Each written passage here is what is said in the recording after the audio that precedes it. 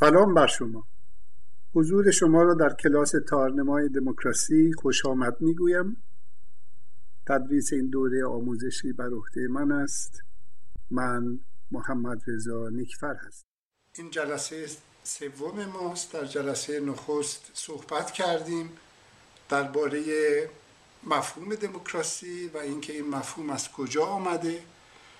در جلسه دوم موضوع دولت مدرن رو در نظر گرفتیم و دموکراسی به عنوان یک سامان دولت مدرن رو و بحث کردیم در مورد تحقق ایده دموکراسی و در این رابطه توجه خاصی کردیم به مسئله انتخابات. الان در جلسه سوم به این موضوعات میپردازیم، یعنی میپردازیم به مفهوم سیاست، میپردازیم به رابطه سیاست و قدرت، مفهوم قدرت رو باز میکنیم که مفهوم بسیار پیچیده‌ای هست. بعد میریم سراغ مکانیزم های محدود کردن قدرت. در این رابطه بحث اقلیت و اکثریت مطرح میشه و همینطور به موضوع تبعیض ناچاریم در این قسمت بپردازیم، یعنی لازم هست بپردازیم. و موضوع بسیار مهمی که متاسفانه ممکنه وقت کم بیاریم براش به خاطر انبوه مسائل، موضوع عدالت که البته ما در بخش‌های بعدی دوباره به موضوع عدالت باز خواهیم گشت. خب در اینجا مسائلی رو که ما بررسی میکنیم همش حول موضوعی برمیگرده به اسم دموکراسی و دموکراسی یک جور شکل دادن، یک جور سامان دادن به عرصه سیاسته. اینطوری میتونیم یک تعریف خیلی ساده ازش بدیم. دیکتاتوری هم یک جور سامان دادن به عرصه سیاسته. موضوع بر سر اینه که اصلا عرصه سیاست چیه؟ اصلا منظور از سیاست چیه؟ تعریف سیاست تعریف مشکلیه.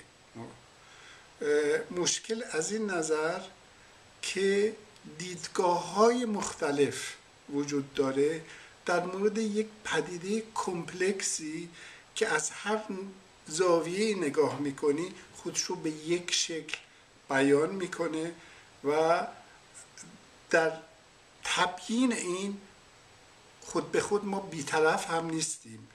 یعنی برمیگرده به منافعی که داریم، موضعی که داریم، دیدگاهی که داریم و تجربیاتی که در زندگی خودمون داریم. یک نفر ممکنه با خشم و اندوه و با تلخی بگه که سیاست تماما عرصه دروغه و یکی فقط بگه با تلخی بازی قدرته، ولی یکی بگه که اجتناب نمیشه کرد از سیاست، باید بهش پرداخت. یکی هم ممکنه تمام عمرش رو با آگاهی و با یک جور خوشنودی بر سر این کار سیاسی بگذاره و این رو لازم بدونه. یکی به خاطر حقوق شهروندی و دستیابی به یک جامعه بهتر، یکی به خاطر قدرت طلبیش. یعنی افراد از موضع‌های مختلف و با دیدگاه‌های مختلف وارد این عرصه میشن و در این عرصه این دیدگاه‌ها رو در مقابل یکدیگه میگذارن. بدین جهت که سخته ما چجوری این دیدگاه‌ها رو تنظیم کنیم، دسته‌بندی کنیم و بگیم چی هستن. ولی با وجود این کوشش صورت گرفته و به صورت بررسی سیاست به صورت یک علم نظری در اومده. نظرورزی در مورد سیاست کجا شروع شده؟ وقتی که بیایم به تاریخ مکتوب نگاه کنیم و به تاریخ علم و اندیشه و فلسفه نگاه کنیم، همچنان که در جلسه یکم گفتم، میبینیم که از آتن شروع شده. چرا از آتن شروع شده و مثلا نه از دربار هخامنشی و نه در فلان دوره در نزد خاقان چین یا نه در مثلا صحرای گوبی در مغولستان؟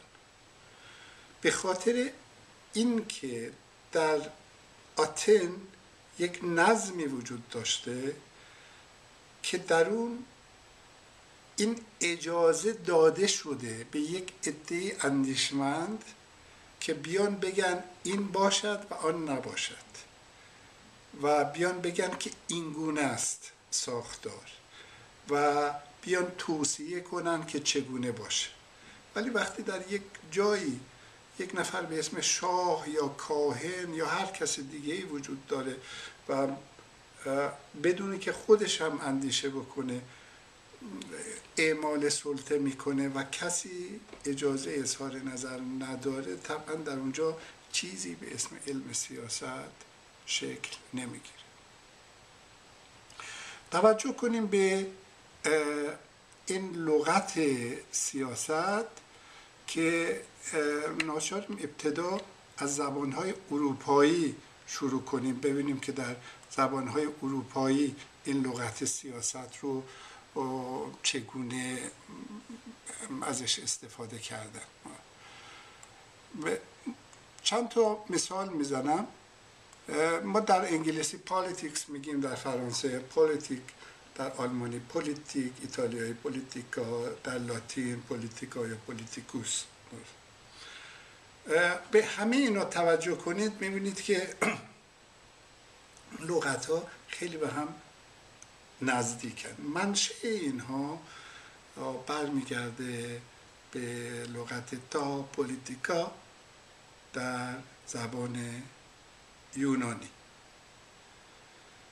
و تا پولیتیکا یعنی امر شهروند، امر ساکنان پولیس، یعنی ساکنان این دولت شهر، یعنی اندیشه در مورد امور شهروند میشه مفهومی که یونانیان داشتن و به عنوان سیاست عرضه کردن. اندیشه در این مورد ابتدا شروع میشه از یک سری کتاب‌های تاریخی و که شرح میدن، از جمله در مورد مثلا آثار هرودوت رو ما داریم یا شرح جنگ‌های درون خود یونان رو داریم که یک مقداری اندیشه در مورد سیاست و قدرت از اینجا شروع میشه. ولی کار نظری اساسی رو در مکتب افلاطون و ارسطو ما میبینیم و به ویژه بسیار تاثیرگذار هست اثری از افلاطون به اسم پولیتئیا و اثری از ارسطو باز به عنوان پولیتئیا به عنوان سیاست. تفاوت افلاطون و ارسطو در این زمین است که افلاطون یک طرح میریزه و میگه بهتر است این گونه باشد، یعنی یک جامعه به اصطلاح فاضله رو، یک جامعه از نظر خودش عادل هست و بهینه هست ترسیم میکنه. بحث نمیکنه که الان چه جوریه و جوامع چه ساختاری داره، مشغول آنالیز اینها نمیشه، یعنی به امر واقع توجه نداره، به هستی توجه نداره، به بایستی توجه داره. به عبارت دیگه اون چی که ما در کتاب پولیتئیا یعنی کتاب دولت اثر افلاطون میبینیم یک چیز دسکریپتیو یعنی تشریحی و توضیحی نیست. ارسطو ولی آنالیز واقعیت میکنه، درش عنصر نورماتیو هم وجود داره ولی آنالیز واقعیت رو، تحلیل واقعیت رو انجام میده. مشهوره که ارسطو مقدار زیادی سند جمع کرده بوده و خیلی کنجکاو بوده که شهرهای دیگه و کشورهای دیگه چه سامانی دارن، نزد زندگی اجتماعی خودشونو چگونه سازمان میدن و کوشش میکرده از این طریق کشف کنه اون چیزی رو که در این جهان اجتماعی میگذره.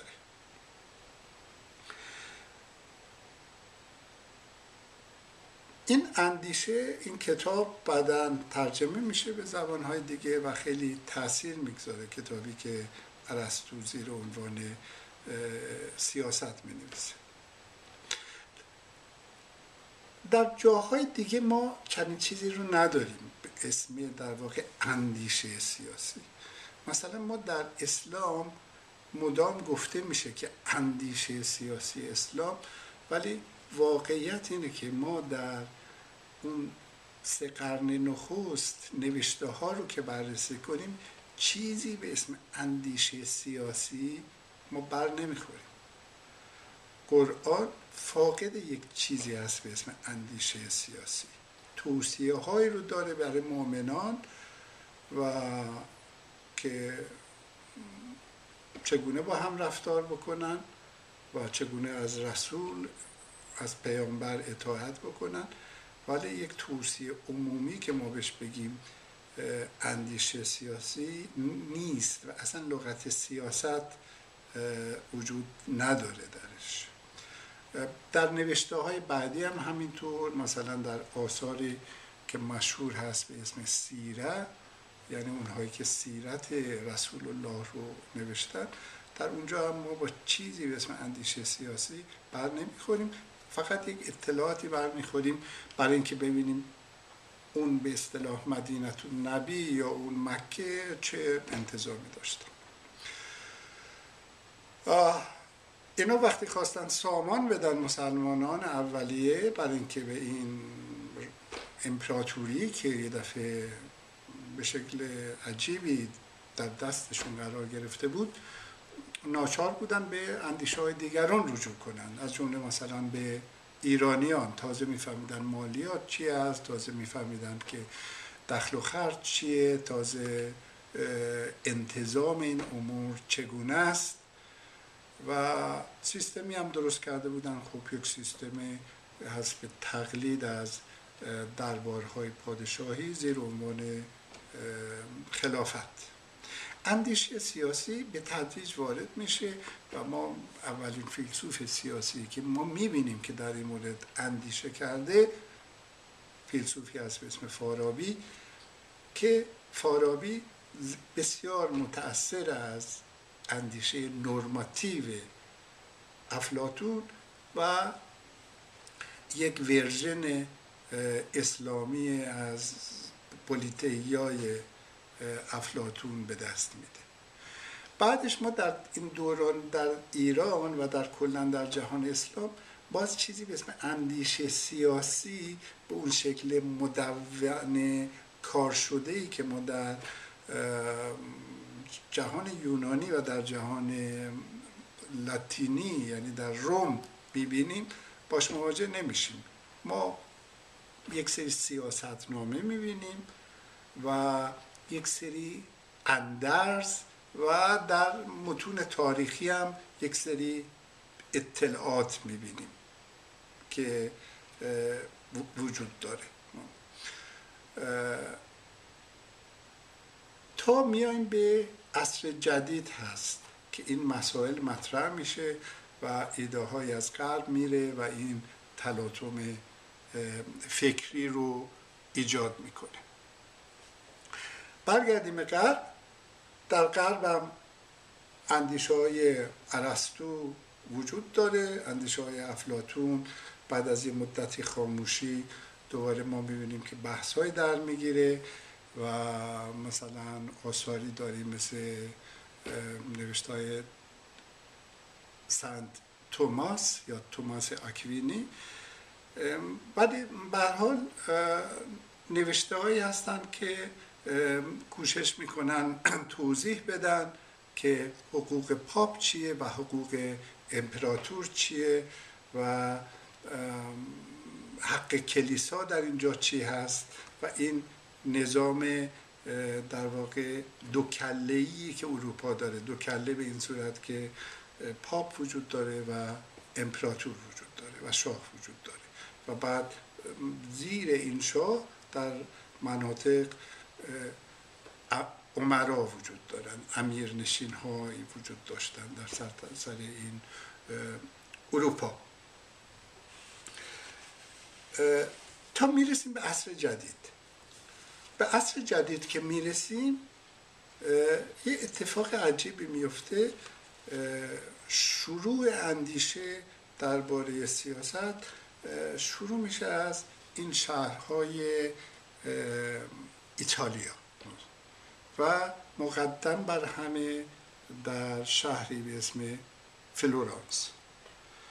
از این شهر فلورانس یک اندیشمندی برمیخیزه که اسمش رو حتما شنیدید. این کسی است که در تصویر میبینید. ایشون آقای نیکولو ماکیاولی است. لغت ماکیاولی رو خیلی وقتا منفی به کار میآورن، یعنی میگن ماکیاولیست کسی است که دسیسه بازه، یا در مورد سیاستمداری که بسیار دروغگو و فریبکار و دسیسه‌گر باشه بهش میگن ماکیاولیست. ولی یکی از ویژگی‌های اصلی ماکیاولی و اهمیتش برای ما که روی اندیشه سیاسی کار میکنیم در صداقت و راستگویی ماکیاولی. یعنی ماکیاولی میاد امر واقع رو توضیح میده و میگه چی هست و نمیپوشونه قوانین بازی در این عرصه رو. به عبارت دیگه اون پرده دروغینی رو که قرون وسطی از ایده های نرماتیو، یعنی اینکه بایستی چنان باشد، کشیده به هم میزنه و نشون میده اون پشت در واقع چی میگذرد. از این نظر هست که ماکیاولی بسیار مهمه و ما در اندیشه ماکیاولی هست که شروع سیاست، اندیشه سیاسی در مفهوم جدیدش رو میبینیم. چرا؟ چون ماکیاولی مفهوم قدرت رو وارد میکنه و تصویری از انسان میده در اونجا که جاه طلبه، میخواد ثروت و قدرت خودش رو برش بیفزاید و همه در این عرصه درگیری ها و رقابت ها به فکر خودشون هستن و از پیوستن افراد گروه ها تشکیل میشه و گروه ها یک انرژی دارن که این انرژی رو بهش میگه ویرتو و این انرژی یک انرژی اراده به قدرت و در رأس هرم به قدرت شهریار یا پادشاه یا امیر قرار میگیره و کار امیر اعمال قدرت و گسترش قدرت و حفظ قدرت.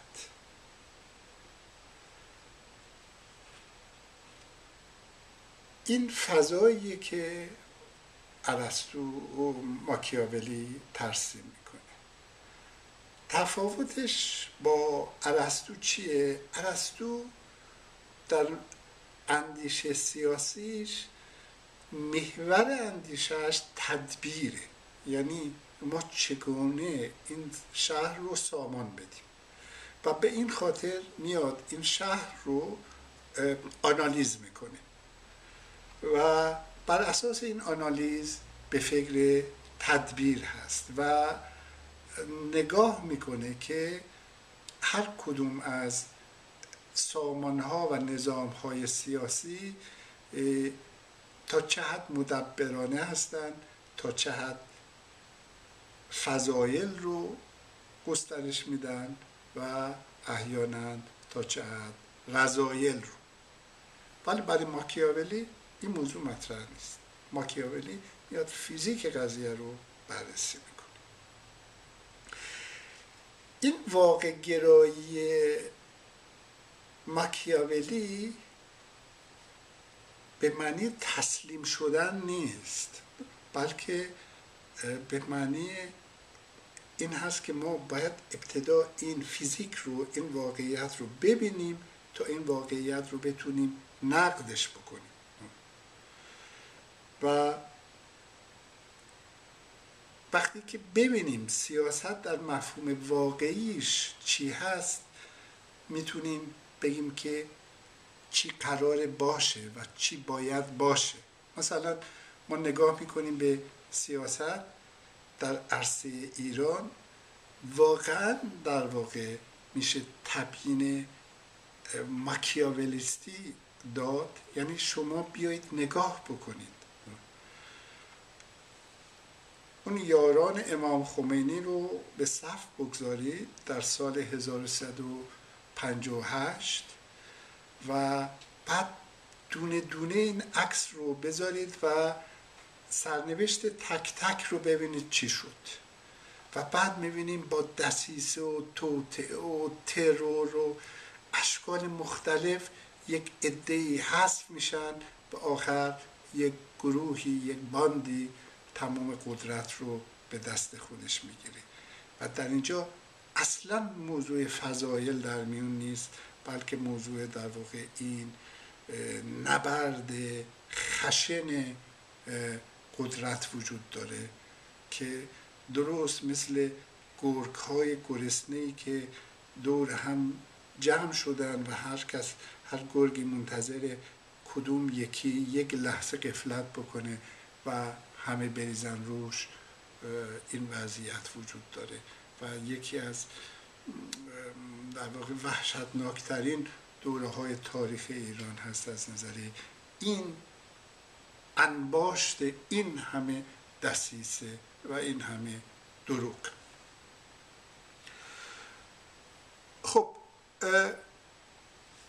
ماکیاولی فهمید که یک عنصری وجود داره به اسم قدرت. البته اون از لغت قدرت به این صورت خیلی دقیقی که بعداً ما می‌بینیم در تئوری سیاست مطرح شد استفاده نمی‌کنه، ولی شروع همه داستان‌ها با در عصر جدید می‌بینیم با ماکیاولی است.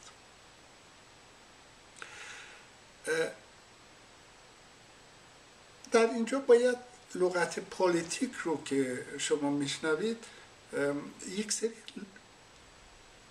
لغت‌های همخانواده هم هست که ممکنه اونها رو بشنوید. مثلا در زبان انگلیسی مثلا ما پالیتیکس رو داریم، پالیتی رو داریم و پالیسی رو داریم. هر کدوم از اینا یک چیز هستن ولی در نهایت به یک جا برمیگردن. پالیتیکس به این حالت پروسسوال، این حالت پروسس، این حالت این روند و این جریان که در نهایت فیزیکی هست که به قدرت برمیگرده، به این میگیم پالیتیکس. شکل نهادی و مؤسسش رو بهش میگیم پالیتی، و اون خط مشی ها رو که برای رسیدن به هدفهایی در برابر خودشون میگذارن بهش میگیم پالیسی. ولی همه اینها رو نگاه کنید میبینید که در نهایت اگر عین فیزیک بخوایم آنالیز بکنیم و به یک مقوله پایه‌ای برسیم، میبینیم که میرسیم به قدرت. یعنی چی؟ مثل فیزیک شما در نظر بگیرید در فیزیک یه مقوله داریم به اسم انرژی. این انرژی گرمایی داریم، انرژی به صورت تابشی داریم، به صورت الکتریسیته داریم، به صورت مکانیکی داریم. انواع و اقسام رو داریم که این پدیده خودشو به اون صورت نشون میده. یک چیزی به اسم انرژی ناب نداریم. انرژی همیشه در یکی از اشکال این خودشه، ولی پشت این شکل ها این انتظار و علم فیزیک انجام داده، یک مفهومی رو درست کرده به اسم انرژی. ما در جهان سیاست هم اگر بیایم همین کار کنیم و بیایم بگیم که همون چیزی رو که ما در فیزیک داریم به اسم انرژی بیایم در اینجا باش کار کنیم، میبینیم که میرسیم به مفهوم قدرت. صرف نظر از اینکه این قدرت خوبه یا بده، خشن، دموکراتیکه، غیر دموکراتیکه، ولی به این کار نداریم. میرسیم به این مفهوم بنیادی به اسم انرژی، به اسم قدرت. عذر میخوام. کسی که خیلی تلاش کرده این مفهوم رو برای ما توضیح بده و خیلی نقش مهمی داره این در بحث ها، یک جامعه شناس ارجمند آلمانی هست به اسم ماکس وبر. لابد یادتون هست اون سال 1388 بعد از این دستگیری های بزرگی که کردن، یکی اولین دادگاه هایی رو که در تهران گذاشتن، کسانی مثل سعید حجاریان اینا رو بردن تو دادگاه. تو اون در واقع ادعانامه دادستان کلی فحش و بد و بیرا به این جامعه شناس آلمانی به اسم ماکس وبر داده بودن که در اینجا مقالاتی نوشته شده بود به اسم محاکمه ماکس وبر در تهران.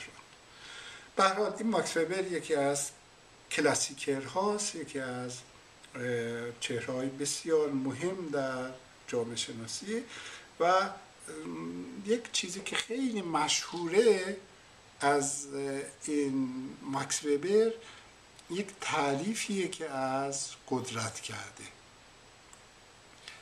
و شما هر کتابی که بخونید در مورد سیاست یا جامعه شناسی سیاسی حتما یک جایی به این تعریف ماکس وبر برمیخورید و این تعریف اینه که در اینجا من میگذارم و دوستان میبینیدش.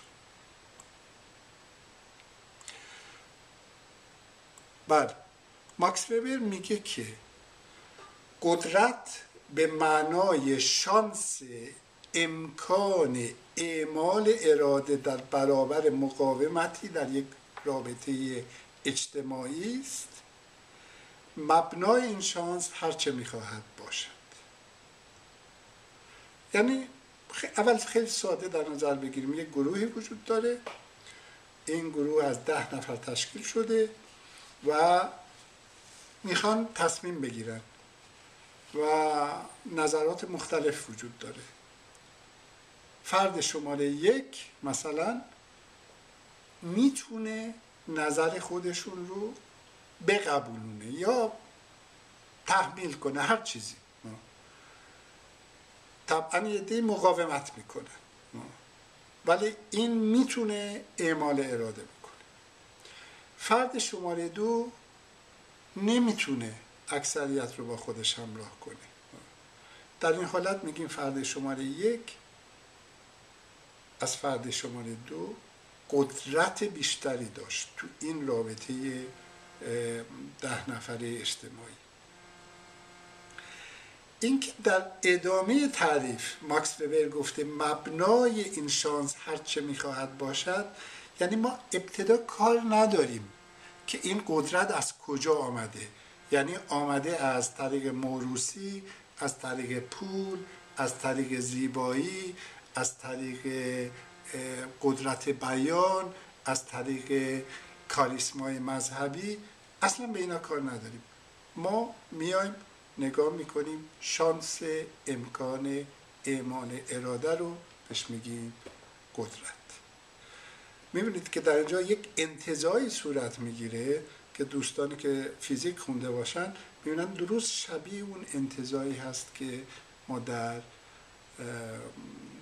مفهوم انرژی میبینیم. یعنی ما در انرژی هم وقتی تعریف میکنیم میگیم که انرژی یعنی این و حالا این هر مبنایی میتونه داشته باشه، یعنی میتونه به صورت تابشی باشه، یعنی از یک یا به صورت گرمایشی باشه یا به صورت الکتریسیته باشه یا هر چیز دیگه.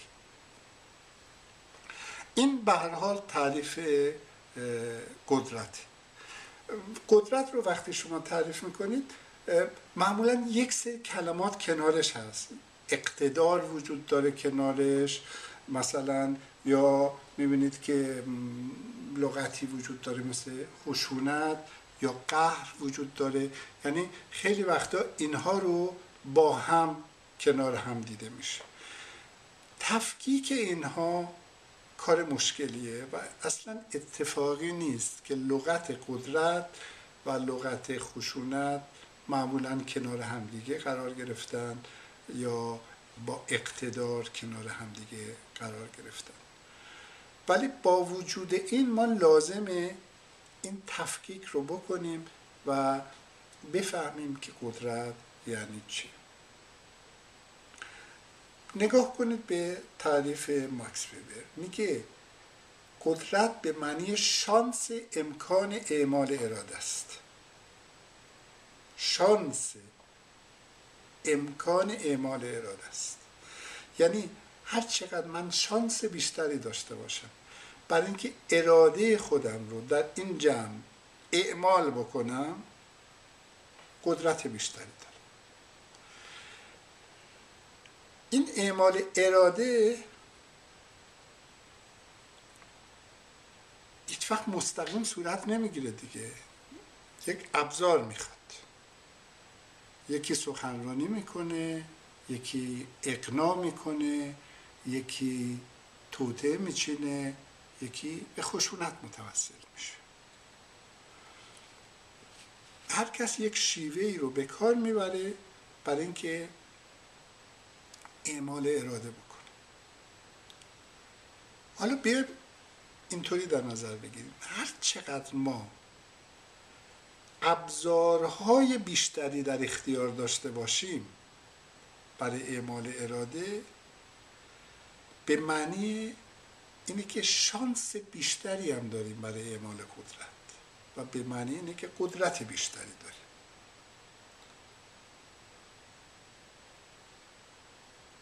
برعکس، هر چقدر که ما برای اعمال اراده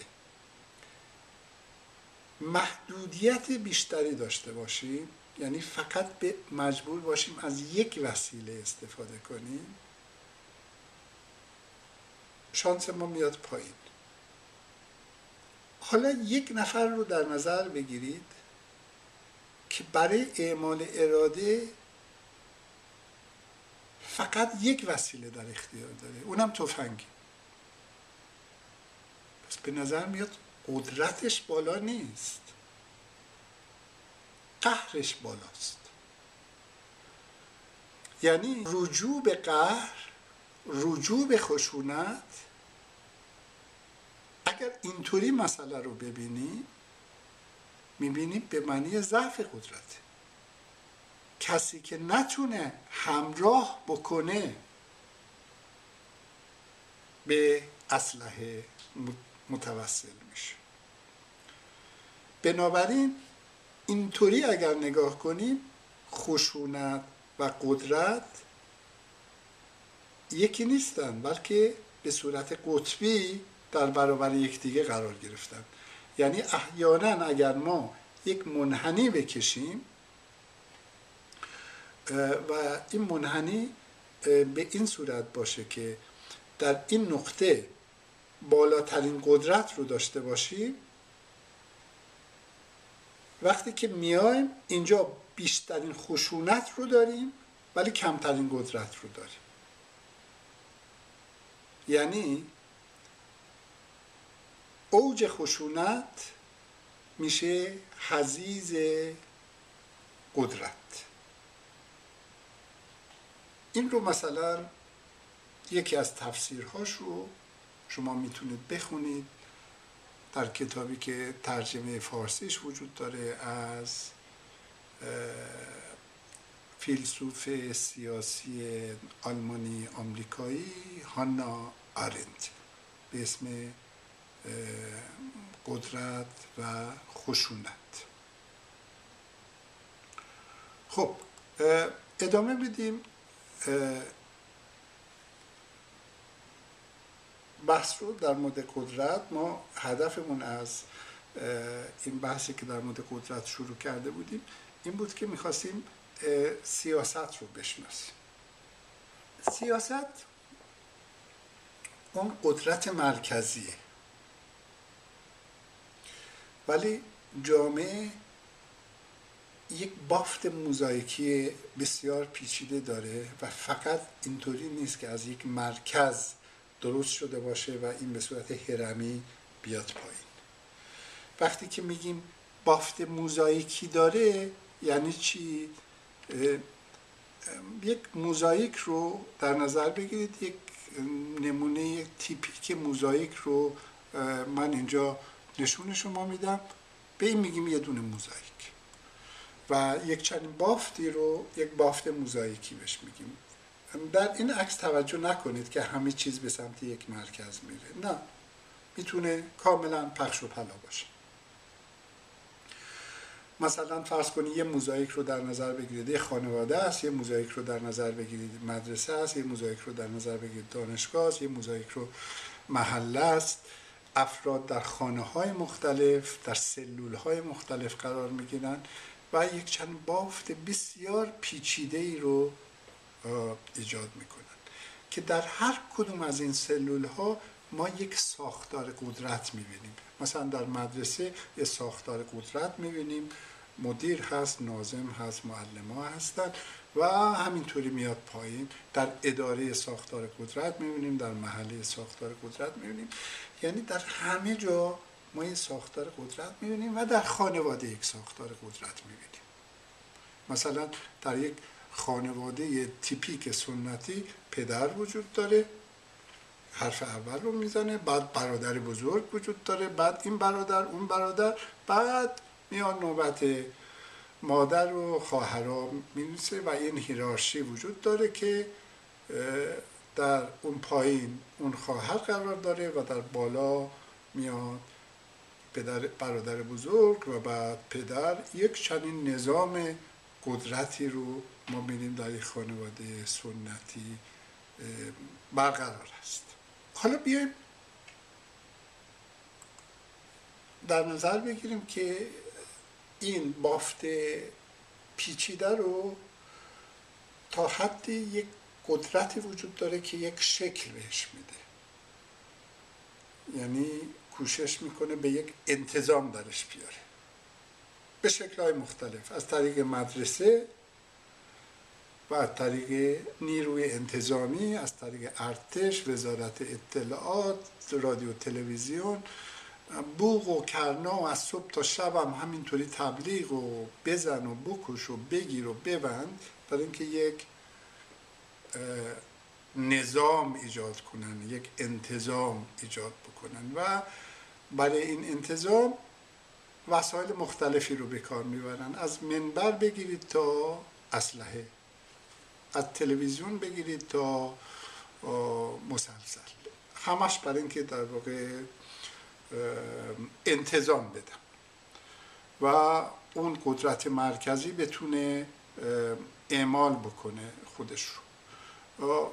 اینجا من همین موزاییک رو به این صورت در میارم که توجه بکنید که اون سلول‌های مرکزی رو که بیشترین قدرت رو برای این انتظام دادن استفاده میکنین، اینجا ما با روی تخته سفید با حرف پی مشخص کردیم و خارج از اون رو، از اون قدرت مرکزی رو با حرف اس. به نظر میرسه که این پی میشه اون حوزه اصلی اقتدار، یعنی حوزه سیاست. و از این حوزه مرکزی پی تصمیم میگیرن که اس یعنی اون جامعه، اون سوسایتی چه انتظامی داشته باشه.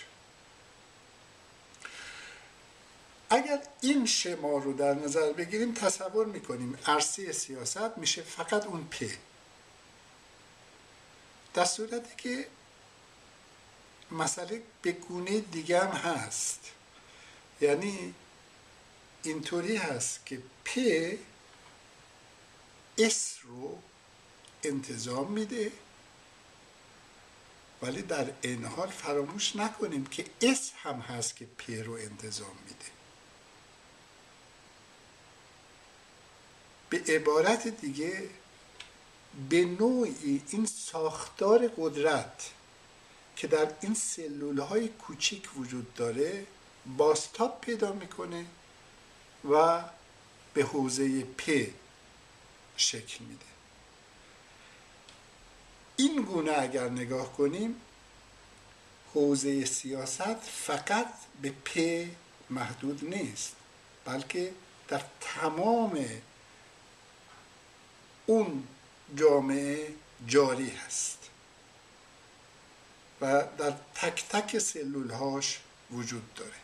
یعنی در همه جا ما برخورد میکنیم با پدیده فرم دهی، با پدیده ساماندهی به صورتی که مؤثر باشه و خودش رو تسری بدهد بر کل جامعه یا بر سلولهای مجاور. هر اکتی که، هر اقدامی که دارای این کیفیت باشه که بخواد یک فرمدهی بکنه و این فرمدهی مؤثر و مصری باشه، این اقدام، این عمل یک عمل سیاسی محسوب میشه، حتی اگر در حوزه پ یعنی در اون حوزه مرکزی این کار صورت نگرفته باشه.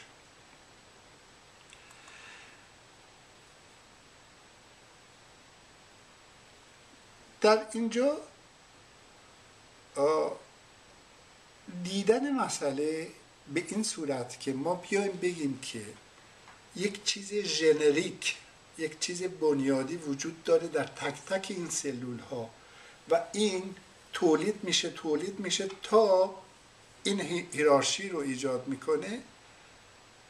اهمیت این دید در این هست که ما هیچ وقت به انتقاد از دولت بسنده نکنیم. یعنی توجه بکنیم که این هیرارشی قدرت که در خانواده هم وجود داره منعکس میشه و در کل جامعه، و وقتی که خانواده انتظام دموکراتیک پیدا بکنه و مدرن بشه و در اونجا مناسبات دیگه‌ای برقرار بشه، اونجا هست که ما میبینیم که این زیر یک زمین لرزه میاد و این زمین لرزه گسترش پیدا میکنه و جامعه دیگه اون سامان رو نمیتابد. و این اتفاقیه که در ایران افتاده. یعنی ساختار این سلول ها دیگه ساختار ولایتی نیستن، یعنی ساختار پذیرنده یک سرپرست نیستن که امر کنه و همه مطیع باشن، بلکه همه نظر دارن، میخوان آزاد باشن، میخوان سبک زندگی خودشون رو داشته باشن و میخوان از طریق یک کمونیکاسیون آزاد به این نتیجه برسن که چه سامانی باید اطرافشون داشته باشه و کل کشور داشته باشه. خب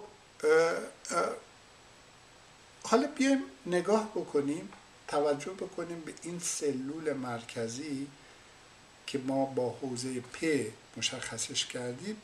این طبعا این علاقه رو داره که همه این سلول ها اون گونه انتظام پیدا بکنن که اون میخواد.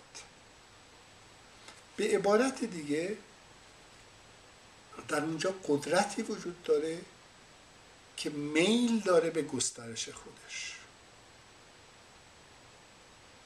به این جمله توجه کنید، قدرتی وجود داره در اون مرکز که میل داره به گسترش خودش، به سمت پیشروی، به سمت سلطه کامل، به سمت سلطه توتال، به سمت توتالیتر شدن. در برابر این قدرت باید مانع گذاشت، یعنی قدرت رو باید محدود کرد. دموکراسی عبارت است از مکانیزمی برای محدود کردن قدرت. این کار چگونه صورت میگیره؟ مثلا آشنا شدیم با تقسیم قوا، یک مکانیزمش تقسیم قواست. آمدیم دیدیم که قوه مجریه وجود داره، قوه مقننه و قوه قضاییه، یعنی یکی قانون میگذارد، یکی اجرا میکنه، یکی بر نحوه اجرا نظارت میکنه و اینها یک نفر نیستن بلکه 3 نفرن. اگر لغت نفر رو تسامحاً اجازه داشته باشم در اینجا استفاده میکنم، یعنی 3 تا نهاد و کار اینها کنترل کردن یکدیگه و اینجا در واقع یک ابتکاری بوده که در عصر جدید پیدا شده برای اینکه قدرت محدود بشه. اولین اندیشه ها رو، بیانش رو در این مورد، یعنی تئوریش رو در این مورد ما در آثار فیلسوف انگلیسی جان لاک میبینیم و فیلسوف فرانسوی مونتسکیو. خب مکانیزم های دیگه هم وجود داره، یعنی فقط تقسیم قوا نیست. مکانیزم انتخابات وجود داره برای اینکه افراد عوض بشن و این گردانندگان کشور همه اختیارات در دست یک نفر نباشه یا افراد معینی.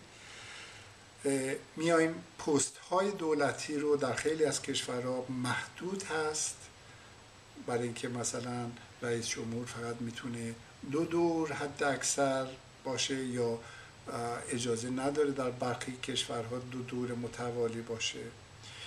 یک شیوه محدود کردن قدرت فدرالیسم هست، یعنی قدرت مرکزی رو محدود میکنن به این صورت که کشور رو به ایالت‌های مختلف تقسیم میکنن و هر کدوم از این ایالت‌ها خودشون دارای حکومت و پارلمان هستن و یک انتظام درونی خودشون دارن. مثلا فرض کنید در نمونه آلمان، مثلا در آلمان در مورد آموزش و پرورش دولت مرکزی تصمیم نمیگیره، هر ایالتی خودش تصمیم میگیره.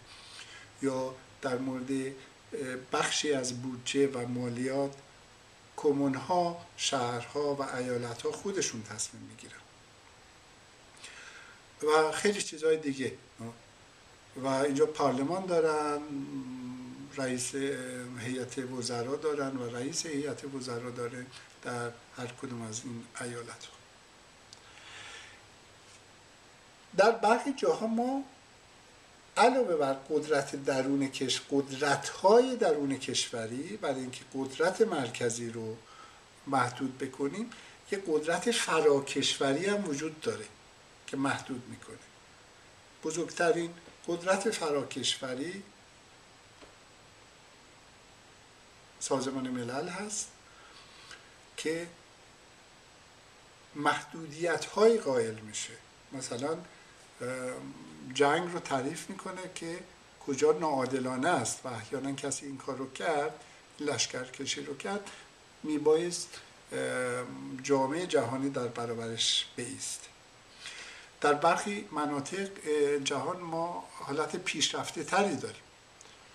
مثلا در اروپا همین هفته های اخیر ما می‌بینیم که مجارستان یک قانون اساسی جدید نوشتن، ولی اتحادیه اروپا با این قانون اساسی مخالف، میگه این نقض قوانین شهروندی درش است و طبق قوانین اتحادیه اروپا میشه شکایت کرده از مجارستان که مجارستان اگر تو میخوای عضو اتحادیه اروپا باشی میبایست قانون اساسی انطباق داشته باشه بر این حقوق بنیادی که اروپا پذیرفته. بنابراین ما میبینیم یک نیروی فراکشوری اعمال قدرت میکنه، اون قدرت مرکزی رو در اون کشور محدود میکنه. دموکراسی یه پارادوکسه. پارادوکس یعنی امر ناساز، امر متناقض. یعنی دموکراسی میخواد قدرت مبتنی بر مردم باشه، ولی مردم خودشون یک کثرت هم. حالا چگونه میشه از دل این کثرت یک قدرت واحد در آورد؟ این پارادوکس در واقع دموکراسیه. یعنی دموکراسی از یه طرف میخواد این کثرت حفظ بشه و به این کثرت احترام گذاشته بشه، از یه طرف از تو این میخواد یک اراده واحد در بیاد. به نظر میاد که کاری ناشدنیه، ولی این پروسه یک روندیه که بهش میگیم روند دموکراتیک. جامعه کثرته، این مهمترین درکیه که یک دموکرات از جامعه داره. یعنی مجموعی پیچیده‌ای هست از افراد، گروه‌ها، خواست‌ها، منفعت‌ها و گرایش‌های گوناگون.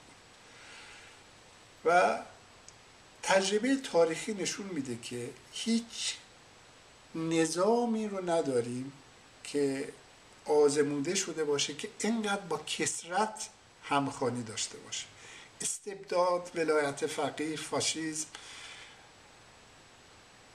در شکل‌های مختلف، میلیتاریسم، اینها با کثرت نمیخونن، مشکل دارن با همشون، با کثرت، با صداهای مختلف. به اصطلاح حاکمان ایران دوست دارن همه ید واحده باشن. اگر ما گرایش‌های مختلف رو نبینیم و فقط روی گرایش بنا کنیم، خود به خود چی ایجاد میکنیم؟ تبعیض ایجاد میکنیم. یعنی این قدرت وقتی که این مکانیزم دموکراتیک پشتش نباشه به سمت تبعیض میره. به نوع دیگه هم مسئله پارادوکس دموکراسی رو در نظر بگیریم که ما از یک طرف میخوایم قدرت محدود باشه، قدرت دولت، ولی از طرف دیگه دولت باید قوی باشه. قوی باشه برای چی؟ برای اینکه از آ در برابر ب دفاع کنه، دو بتونه از آ و از ب مالیات بگیره. این دوتا کار رو باید بتونه انجام بده برای اینکه این سامان رو حفظ کنه، برای اینکه کشورداری بکنه. یعنی میبایست قدرت داشته باشه. دموکراسی عبارت از مکانیزمی برای محدود کردن قدرت و کانالیزه کردن قدرت در اون جهتی که باید باشد تا جامعه یک سامان صلح‌آمیز بدون تبعیضی رو داشته باشه. خب میتونه در اینجا از طریق انتخابات این مکانیزم برقرار بشه که یک نیروی به عنوان نیروی اکثریت بیاد قدرت رو در دست بگیره، بگه من اکثریتم و بعد اعمال سلطه کنه بر اقلیت. همه این مکانیزم ها هم میتونه به اصطلاح دموکراتیک پیش رفته باشه، یعنی از طریق یک انتخاب سالم پیش رفته باشه. در اینجا ما ببینیم که یک انتخاب که در اون انتخاباتی که در اونجا حق انتخاب وجود داره، سالم هم هست، ولی باز میتونه برای بخش‌هایی از اهالی میتونه نتیجه ظالمانه‌ای داشته باشه. یعنی از اینجا می‌بینیم چقدر پیچیده است این سامان دموکراتیک. یعنی فقط این نیست که بگیم انتخابات سالم و همه این مسئله حل بشه. یک کسی که خیلی توجه رو جلب کرده به این موضوع و باعث شده ما این مسئله رو ببینیم، یک جامعه شناس، مورخ و سیاست شناس فرانسوی هست و فیلسوف فرانسوی هست به اسم الکسیس توکویل. این آقای توکویل یک سفری میکنه در قرن 19 به فرانسه، به ایالات متحده آمریکا و یک کتابی می‌نویسه درباره دموکراسی در آمریکا و در اونجا هست که این اندیشه حکومت ظالمانه اکثریت بر اقلیت رو مطرح میکنه و بحث میکنه که امریکایی‌ها چه مکانیزمی در این مورد اندیشیدن و اصولاً باید چگونه به این مسئله برخورد کرد. یعنی این نگرانی رو در رابطه با ظلم اکثریت خیلی جالب و مؤثر ما در این کتاب توکویل میبینیم.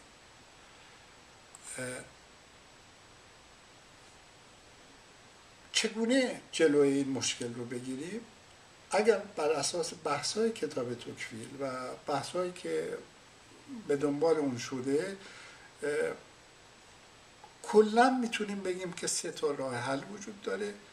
یکی، یک تضمین‌های قانونی برای رعایت حقوق همگان باید وجود داشته باشه. یعنی اینطوری نیست که اکثریت به قدرت برسه و اون اجازه داشته باشه حق دیگران رو، یعنی حق اون اقلیت رو نقض بکنه.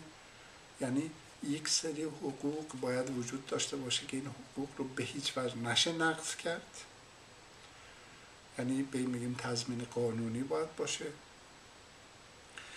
یه نهادهای دولتی باید وجود داشته باشه که بین اینها توازن برقرار بشه و جلوی دیکتاتوری اکثریت رو بگیره، مثلا فدرالیسم. و چیز خیلی مهم، جامعه مدنی. جامعه مدنی یعنی این مردمی که توی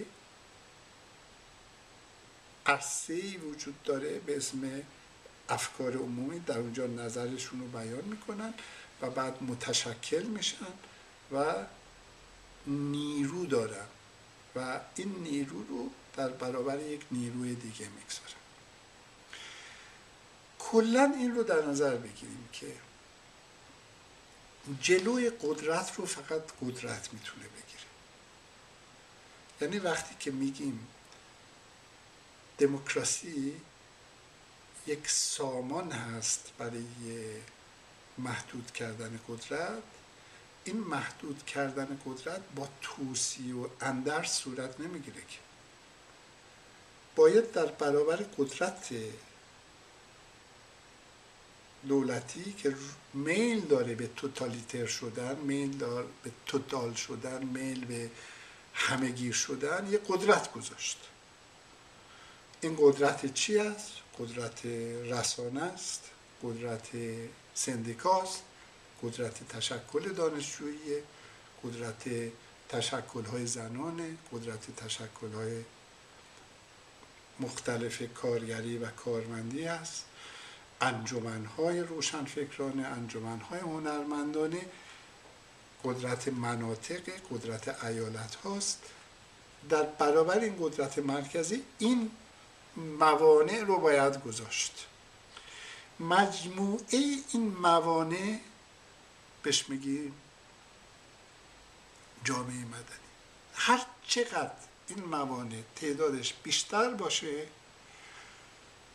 و یک جامعه آماده داشته باشه از این گونه موانع بگذاره در شکل متمدنانه خودش، اون جامعه توانایی بیشتری داره و شانس بیشتری داره برای اینکه به دموکراسی برسه.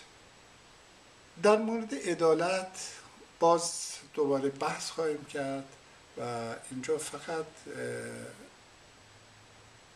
این رو میگم که هر چقدر در جامعه این امکان وجود داشته باشه برای اینکه جلوی تبعیض‌ها گرفته بشه و بعد پویش اجتماعی وجود داشته باشه، ما در این جامعه با شانس بیشتری مواجه میشیم برای اینکه در اون جامعه دموکراسی برقرار باشه و وقتی برقرار شد بتونه خودش رو حفظ کنه. اگر اختلاف‌های طبقاتی شدید باشه و این اختلاف‌های طبقاتی رو باید حفظشون کرد با زور پلیس و سرکوب، خود به خود دموکراسی از دست رفته و چیزی به نام دموکراسی نداریم. معیار این حالتی که ما بهش میگیم عادلانه چی هست، در این مورد هم خب خیلی بحث در گرفته و اندیشه های سیاسی مختلفی حول موضوع عدالت میبینیم که در تاریخ اندیشه های سیاسی مطرح شده.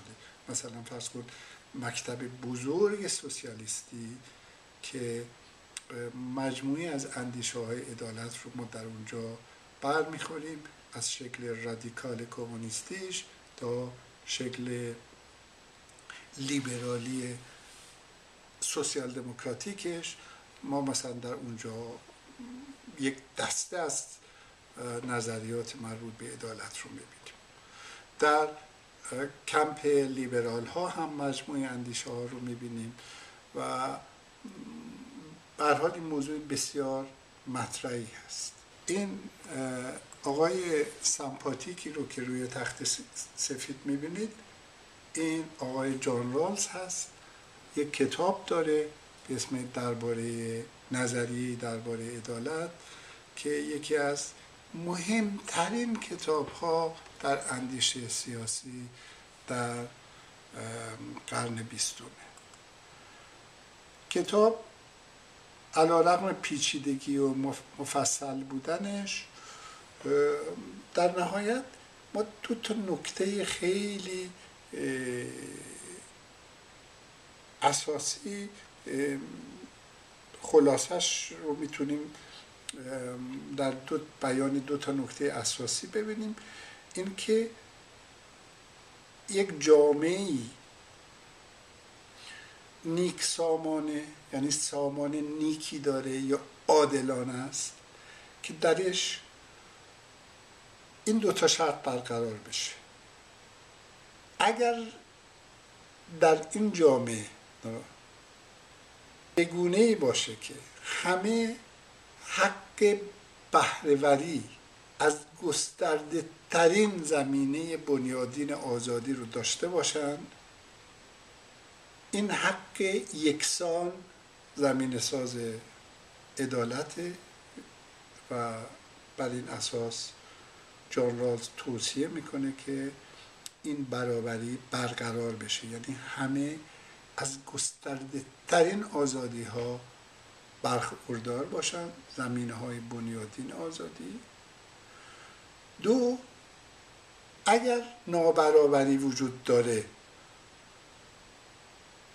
انتظار باید بره که اون نابرابری توجیه پذیره که به سود همگان باشه.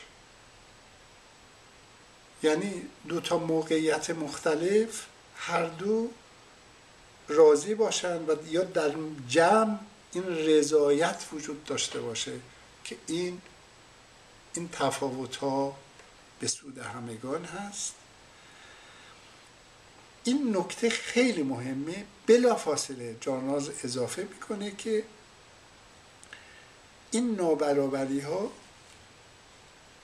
در ارتباط باشه، شکل دادنش یا مدیریتش با موقعیت ها و منصب هایی که در اونها به روی همگان گشوده باشه. اگر یک جامعه‌ای بدین صورت سامان یافت، میتونیم بگیم که در جهت عدالت و رفع تبعیض حرکت میکنه. من با اجازهتون پس پایان میدم و منتظر شنیدن سوالهای شما هستم.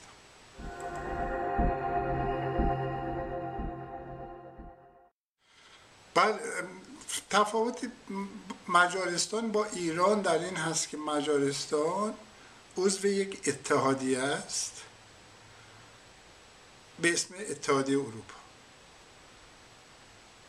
در قوانین اتحادیه اروپا آمده که شما برای اینکه عضو من بشید باید این استانداردها رو رعایت بکنید و احیانا اگر این استانداردها رو رعایت نکنید یا نمیتونید وارد بشید، یا اگر وارد شدید و ما متوجه بشیم که این استانداردها رعایت نشده، از شما در دادگاه شکایت میکنیم، جریمتون میکنیم و به هر حال به نوعی فشار سیاسی بر شما وارد خواهد شد.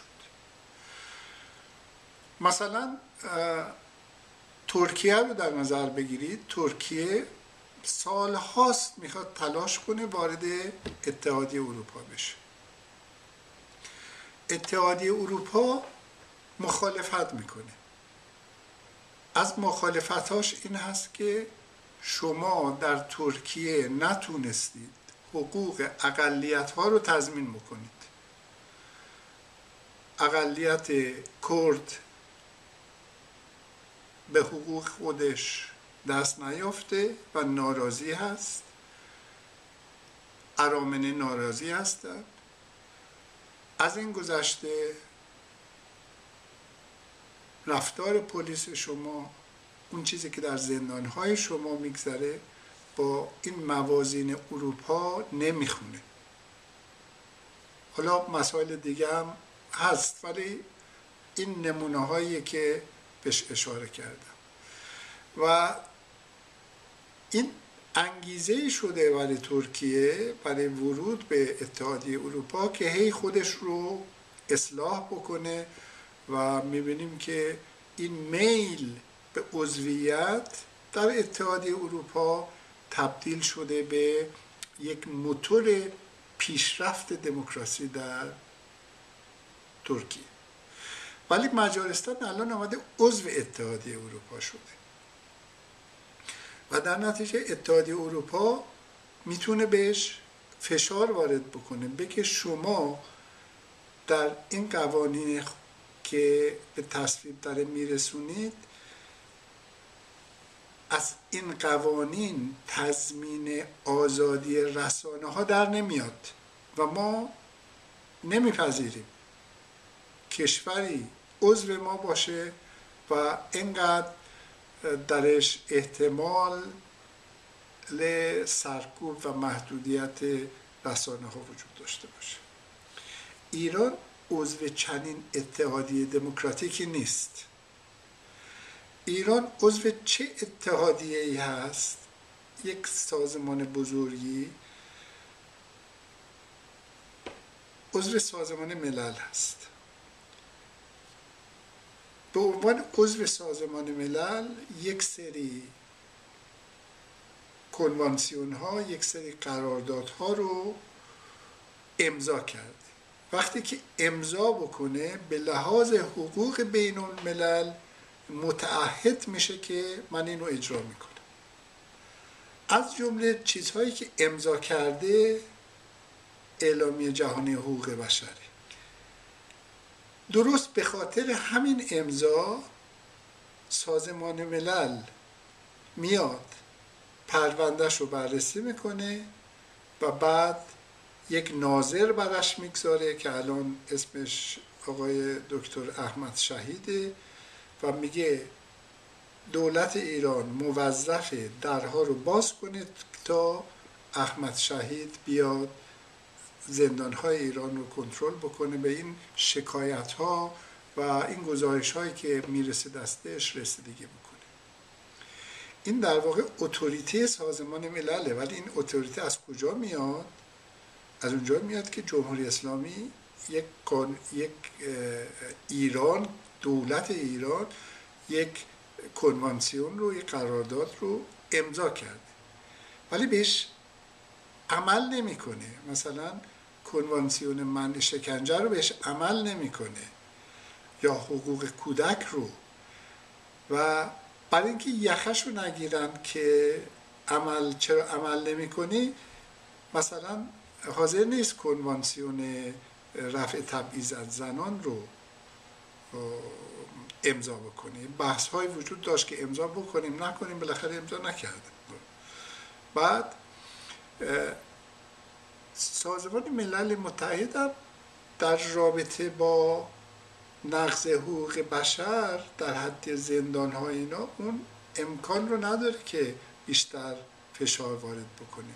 در نتیجه ما میبینیم که همه اپوزیسیون که از جمهوری اسلامی انتقاد میکنن همش اینطوری سند میکنن که این جمهوری اسلامی این رو امضا کرده و اجرا نمیکنه. این یک بیان حقوقیه که با این بیان حقوقی میشه رفت و سازمان ملل بعد اون شورای حقوق بشر شکایت کرد و گزارش داد از وضعیت.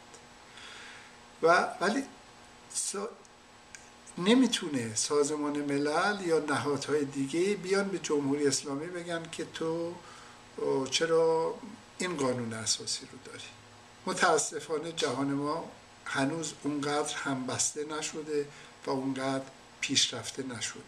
ولی یک چیز رو ما میدونیم، جهان به سمتی میره که عرصه بر دیکتاتورها مدام تنگتر و تنگتر و تنگتر میشه.